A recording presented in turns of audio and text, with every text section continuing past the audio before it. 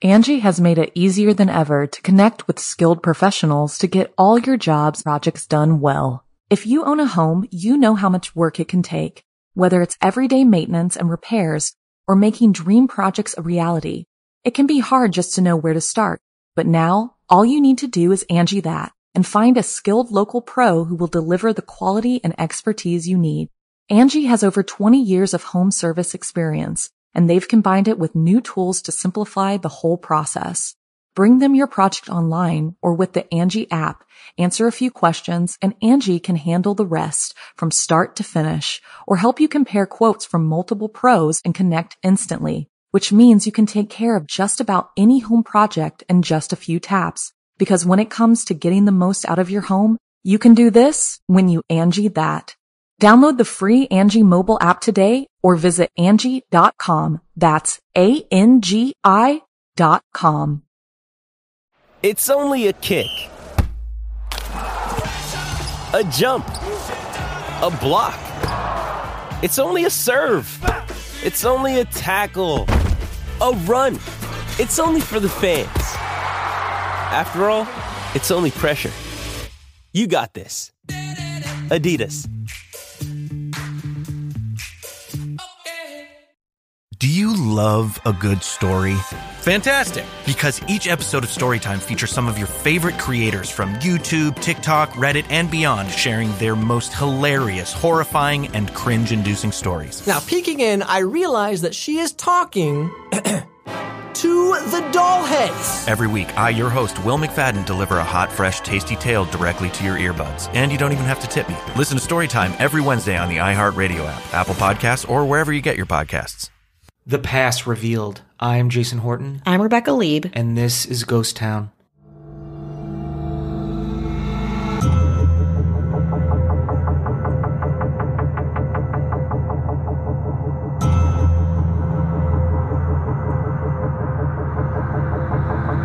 In 1959, the bodies of 10 young students, experienced hikers and skiers, were found in bizarre and puzzling ways, strewn over a forested mountaintop. Their deaths would remain a mystery until a week ago. I kid you not. This is the story of the Dyatlov Pass. So again, this starts in 1959. There's a group of the 20-somethings. They're all in their early 20s, from like 20 to 23. There's one 38-year-old outlier to kind of lead them, has a little bit more experience under his belt. And they all study at the Ural Polytechnical Institute. And it was an organized skiing expedition across the Ural Mountains in the Soviet Union.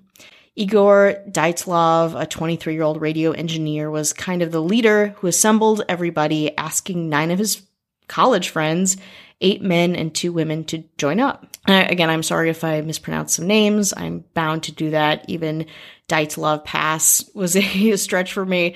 So again, apologies.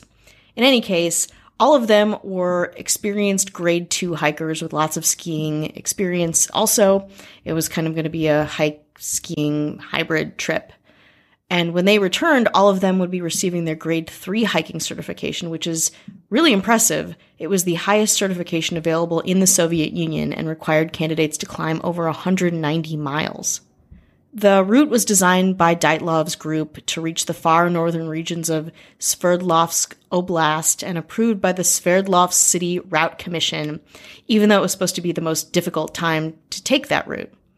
The goal of the expedition was to reach a Tortin, which is a 6.2-mile high mountain. Semyon Zolotaryov, who was previously certified to go with another expedition of similar difficulty, decided to go with the Dyatlov group.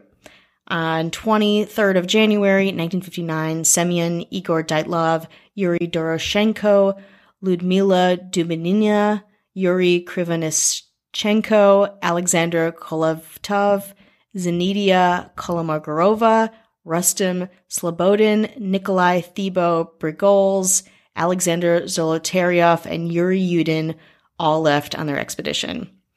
The group arrived by train at Ivdel, a small town in the middle of Sverdlovsk Oblast, 2 days later. Then they all took a truck to Vizhai, where they bought a bunch of bread and carb-loaded for the next day's start, when the actual hike would begin.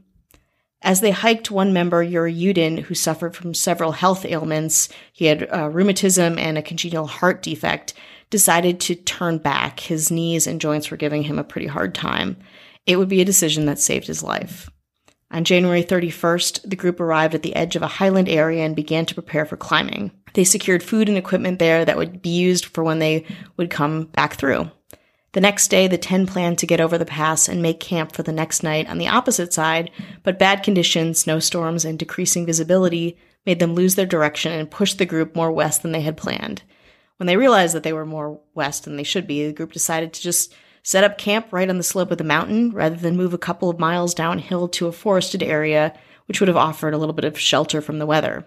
Diaries and cameras found around their last campsite made it possible to track the group's route up until this point, which is really a really profound part of the story, to see their writing and to see the pictures. They had a camera, that the film was developed after the fact, so it feels very, very spooky in that way. And they're all so young and very, positive and optimistic and really excited about each other and exploring the mountaintop.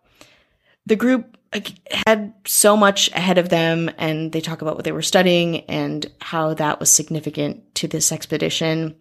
But unfortunately, that night would be the last day that they would all be alive. Before leaving on the expedition, Dyatlov told the university sports club he would send a telegram no later than February 12th. When the 12th passed and no messages had been received, there was no immediate reaction because it was pretty normal to encounter delays, etc. But on February 20th, the travelers' relatives demanded a rescue operation, and the head of the institute sent the first rescue groups, consisting of volunteer students and teachers. Later, the Soviet army and military got involved, sending planes and helicopters ordered to join the rescue efforts. On February 26th, the rescue team found the group's abandoned and badly damaged tent. The campsite was, and this is a benchmark of this case, incredibly baffling. The tent was half torn down and covered with snow. It was empty, and all the group's belongings and shoes had been left behind in the tent. It had been cut open from the inside. 9 sets of footprints left by people wearing only socks or a single shoe or even barefoot could be followed, kind of leading down the edge of a nearby wood on the opposite side of the pass, a mile away. At the forest's edge, the searchers found the visible remains of a small fire under a large pine tree, and they also found the first 2 bodies. These were Krivonchenko and Doroshenko, shoeless and dressed only in underwear. The branches on the tree were broken up to 5 meters high, suggesting that the 23-year-old and 21-year-old had climbed up to look for something or to observe something or maybe to get away from something. Between the pine tree and the camp, the searchers found 3 more bodies: Dyatlov, Komologorova, and Slobodin, who died in poses suggesting that they were attempting to return to the tent. They were found at distances of 980, 1,500, and 2,000 feet from the tree, with food in their stomachs from their last meal, maybe 6 to 8 hours from their time of death. A medical examination found no injuries that might have led to their deaths, and it was concluded that they had all died of hypothermia. Slobodin had a small crack in his skull, but it wasn't serious enough to be fatal. It took 2 more months to find the remaining 4 hikers. On May 4th, they were found under 13 feet of snow in a ravine deep in the woods. All 4 bodies appeared to have soft tissue damage to their head and face. All of the bodies, too, were really kind of charred looking. Their skin had darkened, which is a lot of theories around this that we'll get to, but perhaps excessive snow damage. All 4 of the bodies were better dressed than the others, and there were signs that some clothing of those who had died first had been removed for use by these people. The bodies were found. Dubinina was wearing Krivonchenko's burned, torn trousers, and her left foot and shin were wrapped in a torn jacket.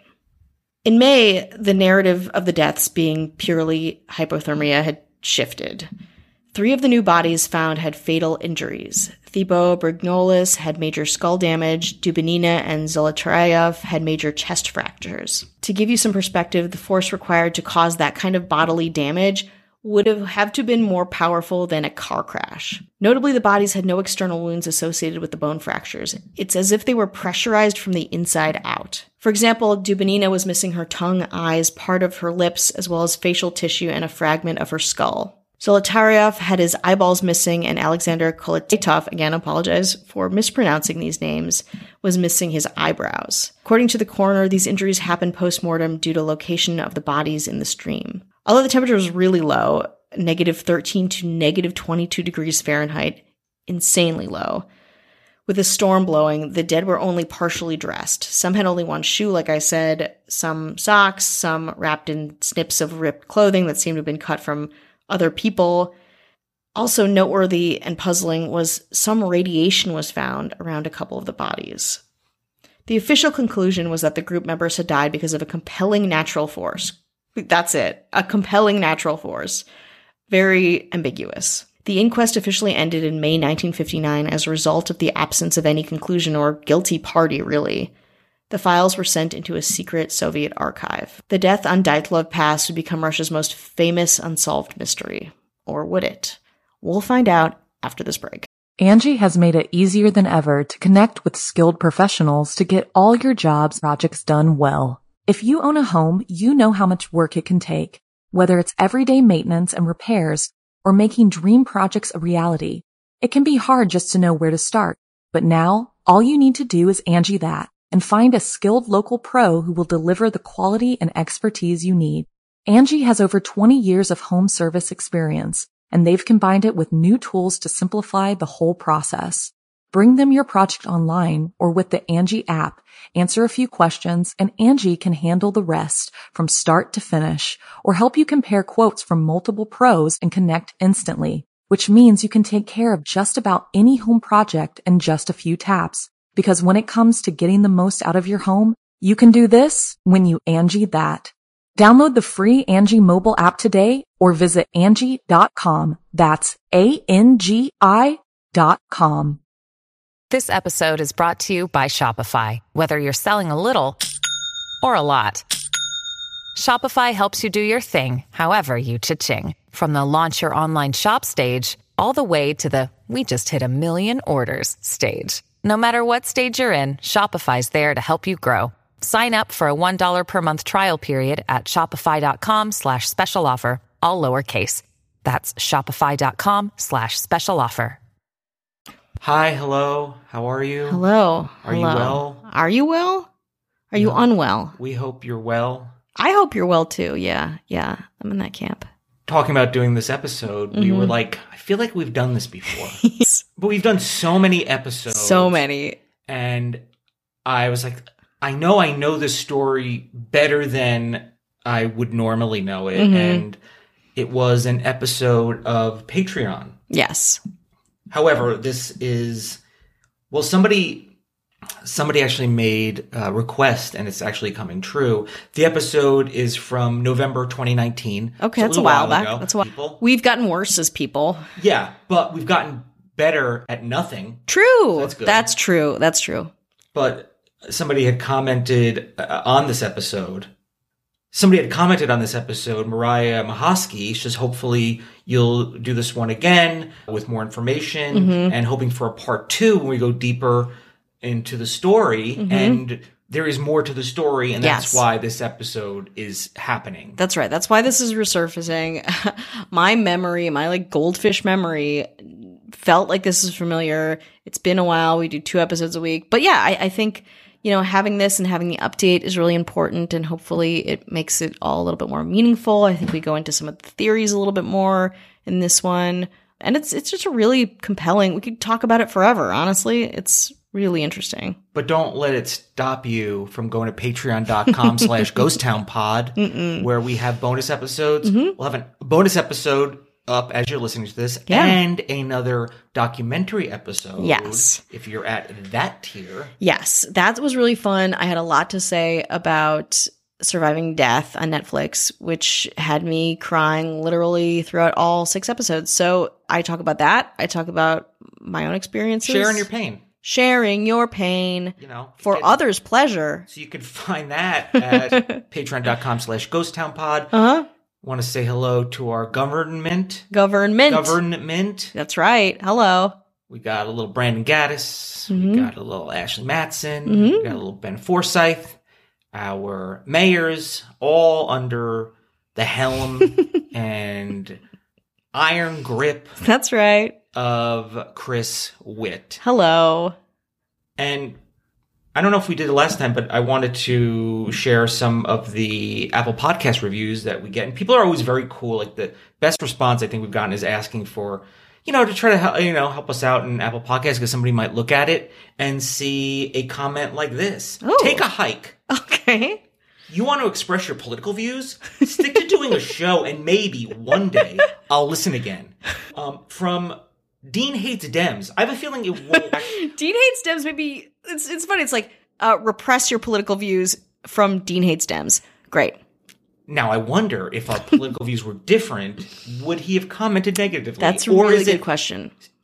What you really want to say is stick to politics as long as they are in alignment with mine. Yeah. And even if we were, for some reason, more aligned, it's not going to line up perfectly. I don't even remember. I don't think we get political maybe 2% of the time. And that episode, this blathering. Diet Coke button episode was so benign. It was. If you find that offensive, you have not been looking at social media or the news for the last 4 years. Yeah, that's hurting you. You're great. I defended Trump.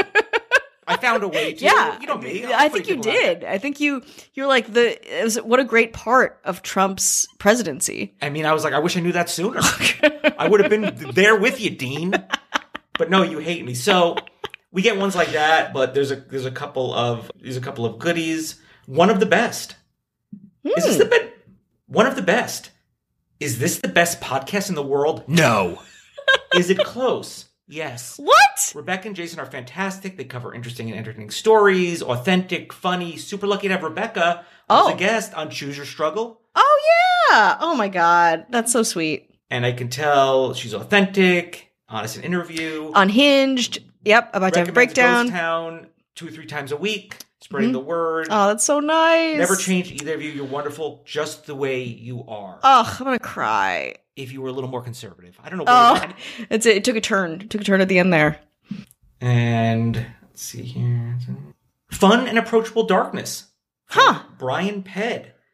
Jason and Rebecca have a fun, well-informed, and take to some really dark and sometimes lighthearted topics. The banter back and forth makes you feel like you're just hanging out with a couple of friends. Mm-hmm. It's worth a listen or quite a few. Hint, hint, binge the archives. That's what a lot of messages that we get are people that binge, because they're not necessarily super long. Yeah. And if you go on Patreon, I was just looking, there's like 50, 60 bonus episodes, the early access ones with no ads. If you want to cut out that ad nonsense, or what we're doing right now. Yeah, you can cut this out. That's where you want to be. And this one has no subject. It's just from Taylor W. 1994. A mystery. The stories are great. The stories are great. I just start to get annoyed when you spend more time complaining about the reviews than the story you guys are talking about. You don't know us if you think that the complaining is at an annoying maximum. No, we dial everything back so much. Yeah, it's at our best behavior. So I guess I'm apologizing for you, for you, and I'll try to be a different person. And plug 2 more things. Okay. I just got a bunch of samples of the Los Feliz Murder House shirt that Rebecca has modeled. It's great. Very comfy. The colors are so good. I want to make sure the quality was good, so I ordered some different colors, make sure they didn't fade or wash. But you can there's a link in the show notes, or you can go to ghosttownpod.com/store. Mm-hmm. Check that out. I have a short little YouTube video on Miss American Vampire 1970. Mm-hmm. Fun little thing. YouTube.com/Jason Horton. Link in the show notes. Check it out. Give it a subscribe. Give it a like. Yeah. And check out the TikTok Ghost Town Pod, where people just get mad at me. Oh, my God. Jason is really at the helm of a lot of these parts of our podcast. So he's mercifully protected me from a lot of the hate, or I just am in my own little world. So I don't like that people are getting mad at you, yelling at you. What are they saying? Oh, they're like, it's like, you think you're so hot, but you're like a 9. You're not even a 10. And you're like, get out of here. I was like, whatever. You know what I mean? Yeah, that's true. That's tough. It's like, hey, it's like, you're not even 21 yet. And you're like, or you don't look like you are. You look maybe 20. And I'm like, you know what? I'm done with it. I don't Not care. The time nor the place. No, take your marriage proposals. Okay. Right? And you're wanting to invest in me personally with your money? Oh, yeah. TikTok is going to be, it's rough. That's rough for you. No, thank you. I don't like that. Oh, you guys, cut it out. Cut it out. He's losing sleep over this abuse. So you just want to go back to Russia? Yeah, let's go back to this hot content and get to some cold mountain, huh? So we're back. we're on this mountaintop. Let's review a couple of the things that we covered before the break. So we have these 10 bodies found on the mountaintop. 6 of the members have been classified as dying from hypothermia and 3 of fatal injuries. There were no indications of other people nearby on Kholat Syakhl, the mountain range, apart from these specific travelers. The tent had been ripped open from within. Some victims had died 6 to 8 hours after their last meal. All of the hikers left the campsite on foot, willingly, without at least one shoe. Some levels of radiation were found in one or more of the victims' clothing. And what happened? What happened? So, of course, again, this is one of those mysteries that is huge. When I started getting into true crime, it was such a big part of my discovery of loving it because there's so much that could have happened up there. There's so much possibility. It's so tragic and so obscure, and each of the little details will complicate things more than they bring us clarity. So let's go through the theories, and please, Jason, weigh in if you agree or disagree with them, whatever. So the first theory is Yetis, and that's the most obscure theory. Probably not Yetis. But I think a part of it is the context of being that specific time and place, of the fear of indigenous people. The Mansi people were reindeer herders located in the area. And initially, some authorities thought that the Mansi people had attacked and murdered the group for being on their land. Several Mansi were interrogated, but the bodies and crime scene showed no sign of hand-to-hand struggle, or there was no evidence of other people around them. So that quickly fell off as a theory. Again, an unfortunate one and a kind of a cultural one that I don't like. Number 3, a Soviet secret weapons experiment, mostly due to the unexplained radiation. The campsite fell within the path of a Soviet parachute mine exercise. That's what a lot of people think. That is unsubstantiated. Some thought that the hikers, awakened by loud explosion, fled the tent in a shoeless panic and found themselves unable to come back and get their things. After some members froze to death attempting to endure the bombardment, others commandeered their clothing only to be fatally injured by subsequent parachute mine concussions. Another theory. So there's records of parachute mines being tested also in that area by the Soviet military. Around the time the hikers were there, parachute mines detonate while still in the air rather than when they strike the Earth's surface and produce injuries similar to those that were experienced by the hikers. Heavy internal damage, not a lot of external trauma. The theory coincides with reported sightings of glowing orange orbs floating or falling in the sky. Some people even go as far as to say the bodies were then unnaturally manipulated by the government based on some characteristics of the dead, the burns to the hair and skin that we talked about. Photographs of the tent allegedly show that it was pitched incorrectly, which is another thing that a lot of people who like this theory latch onto. Experienced hikers wouldn't have, incorrectly pitched a tent. A kind of an offshoot of this theory is that the Soviet government was testing radiological weapons, and it's, again, based on the little bit of radioactivity on some of the clothing and the descriptions of the bodies. But the radioactivity would have affected all of the bodies, not just one or maybe 2, and all of their clothes. But radioactivity would have affected all of the bodies and clothes, not just 1 or 2. And the discoloration can be explained by months of exposure to the cold and wind. By the late 1980s, all of the Dyatlov files had been released in some manner, so it was probably not like a military cover-up. But what about those orbs? A UFO cover-up? Former police officer Lev Ivanov, who led the official inquest in 1959, published an article in 1990 admitting that the investigation team had no rational explanation for the incident. He also stated that after his team reported that they had seen flying spheres, he then received direct orders from high-ranking regional officials to dismiss this claim. Another group of hikers 31 miles south of the incident reported that they saw strange orange spheres to the north on the night that all of this happened. Similar spheres were observed in the Ivdel and adjacent areas continually during the period from February to March in 1959 by various independent witnesses, including a meteorology service and the military. These sightings were not noted in the 1959 investigation.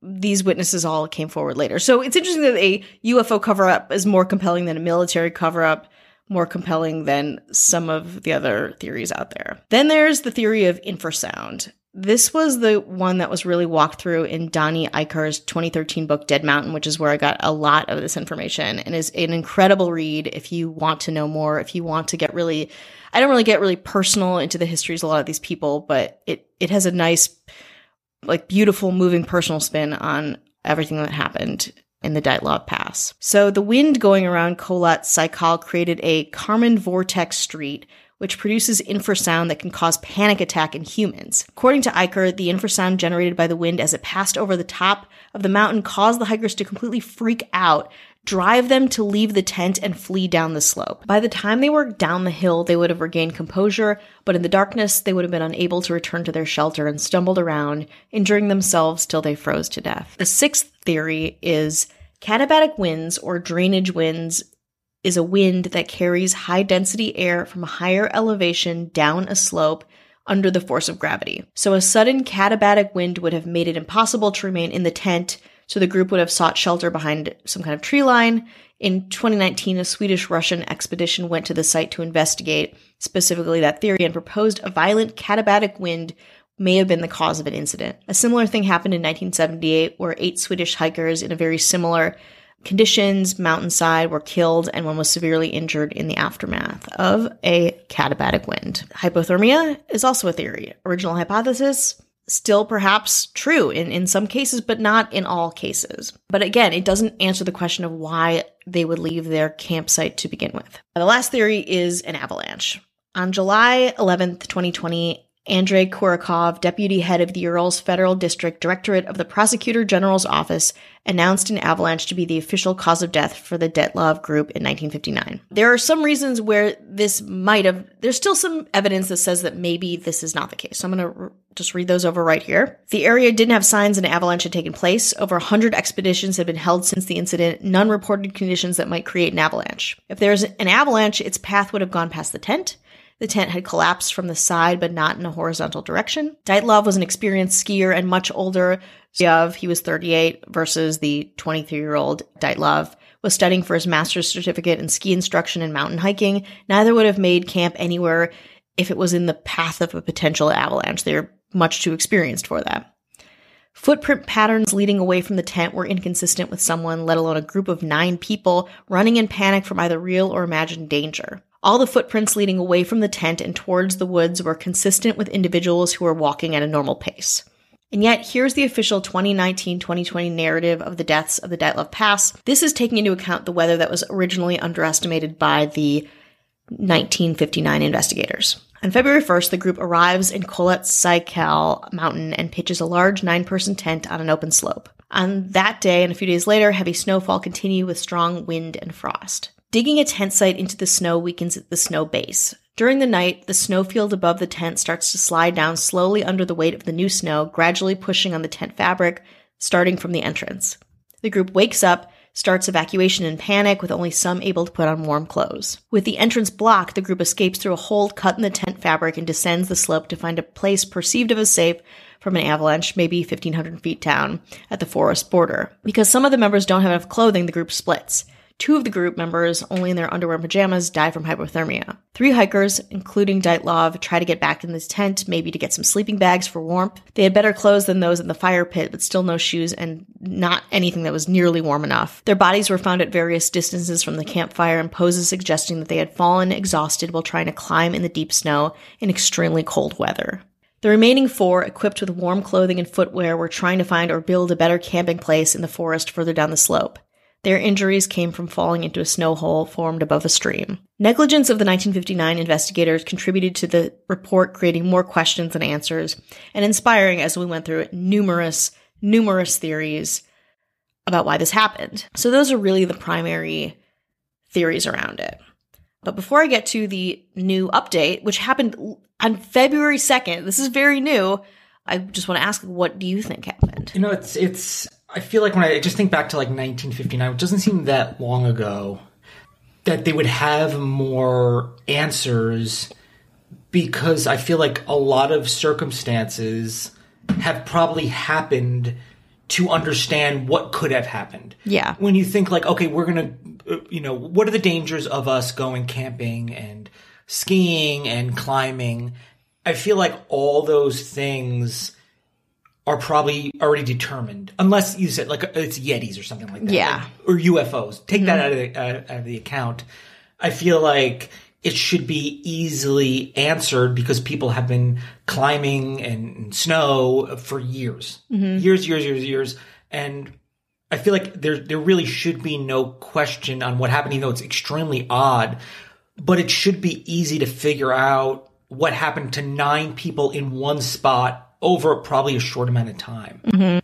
And like you said, there's lack of quality investigation. Is that possible? We talk about, kind of the secrecy of Russia. There's a little bit of that. And we were talking about the Ural Mountains. I very recently very into secret Soviet towns and secret Soviet cities. Yeah, baby. And there was one, I definitely want to do an episode. That's what I was looking at. I can't find a ton of information though, even though there's like a good amount out there, is one that is in the Ural Mountains. And it's very secretive and what happens there. But there is somewhat of a connection. There's somewhat of a connection from like what you're talking about with radiation, kind of secrecy and stuff in mountains and these secret Soviet cities that you are not allowed in. That's why you don't go there. Like you can't, it's like places you cannot go. Yeah. And that makes sense. 1959, information is extremely powerful and there is a lot of, what's what I'm thinking of, paranoia when it comes to that kind of stuff. So it kind of makes sense that things have been, incomplete for so long, but so many people talk about this. It's like, hey, it's only been 40 plus years. We want answers. Yeah. And you kind of, I don't know, if people didn't write books and talk about it like we're talking about it and so forth and so on, would they even bother? Yeah. Probably not. Would they be like, well, we should really figure this out? Or they'd be like, well, it's kind of past the point. What is there to figure out? Yeah. And it does feel like, there's a lot of living relatives of these people that have died. And it's so tied to the time and place, this mystery and the deaths of these young people, that I think it really ties into the allure of Russia at the time, what was happening, just a bunch of young people dying. I think all the details. And I think really, in my opinion, and even after the update, which we'll get to, I think it can also be a combination of things too. Like that also does exist. It's not just like one thing or another thing. So a couple of weeks ago, one of Russia's greatest mysteries kind of solved. Amazing. So exciting. A lot of people were talking about it. It was solved with the help of Disney's Frozen, if you can believe it. So Johann Gaum, head of a Swiss Federal Technical Institute named the Snow Avalanche Simulation Laboratory, was struck by how well the movement of snow was depicted in Disney's Frozen. So he hit up the animators who worked on it for the code to use it to help him in his work. Following a trip to Hollywood, he modified the film's snow animation code for his avalanche simulation models to simulate the impacts that avalanches would have on a human body. Researchers were able to create a simulation of the Kolat Cycle avalanche, if it was an avalanche. Gaum worked on the project with Alexander Puzerin, a geotechnical engineer at ETH Zurich. The simulation showed that a block of snow on the Kolat Cycle could, quote, handily break the ribs and skulls of people in its path. Based on their findings, they have concluded that a, quote, bizarrely small delayed avalanche called a slab avalanche, so it's a specific avalanche type, may well be the solution to what happened on that mountain. The slab avalanche's hours-long delay would explain why it didn't sweep away the hikers when they first cut into the mountain slope to pitch their tent, and its relatively small size would account for why it didn't leave behind the typical signs of an avalanche. But it still would have moved quickly, slamming into the hiker's tent with the force of a speeding SUV. The impact would explain why several of the hikers suffered severe injuries, as well as why the group frantically cut their way out of the tent and fled in such an unprepared state.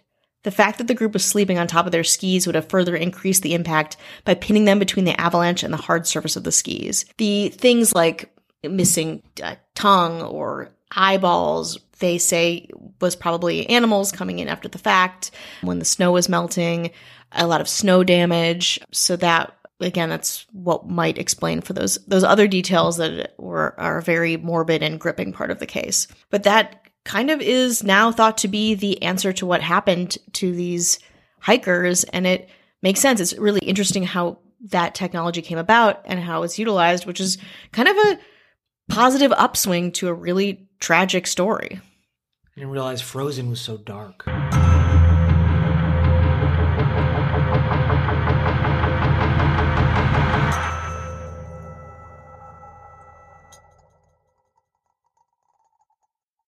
Angie has made it easier than ever to connect with skilled professionals to get all your jobs projects done well. If you own a home, you know how much work it can take, whether it's everyday maintenance and repairs or making dream projects a reality.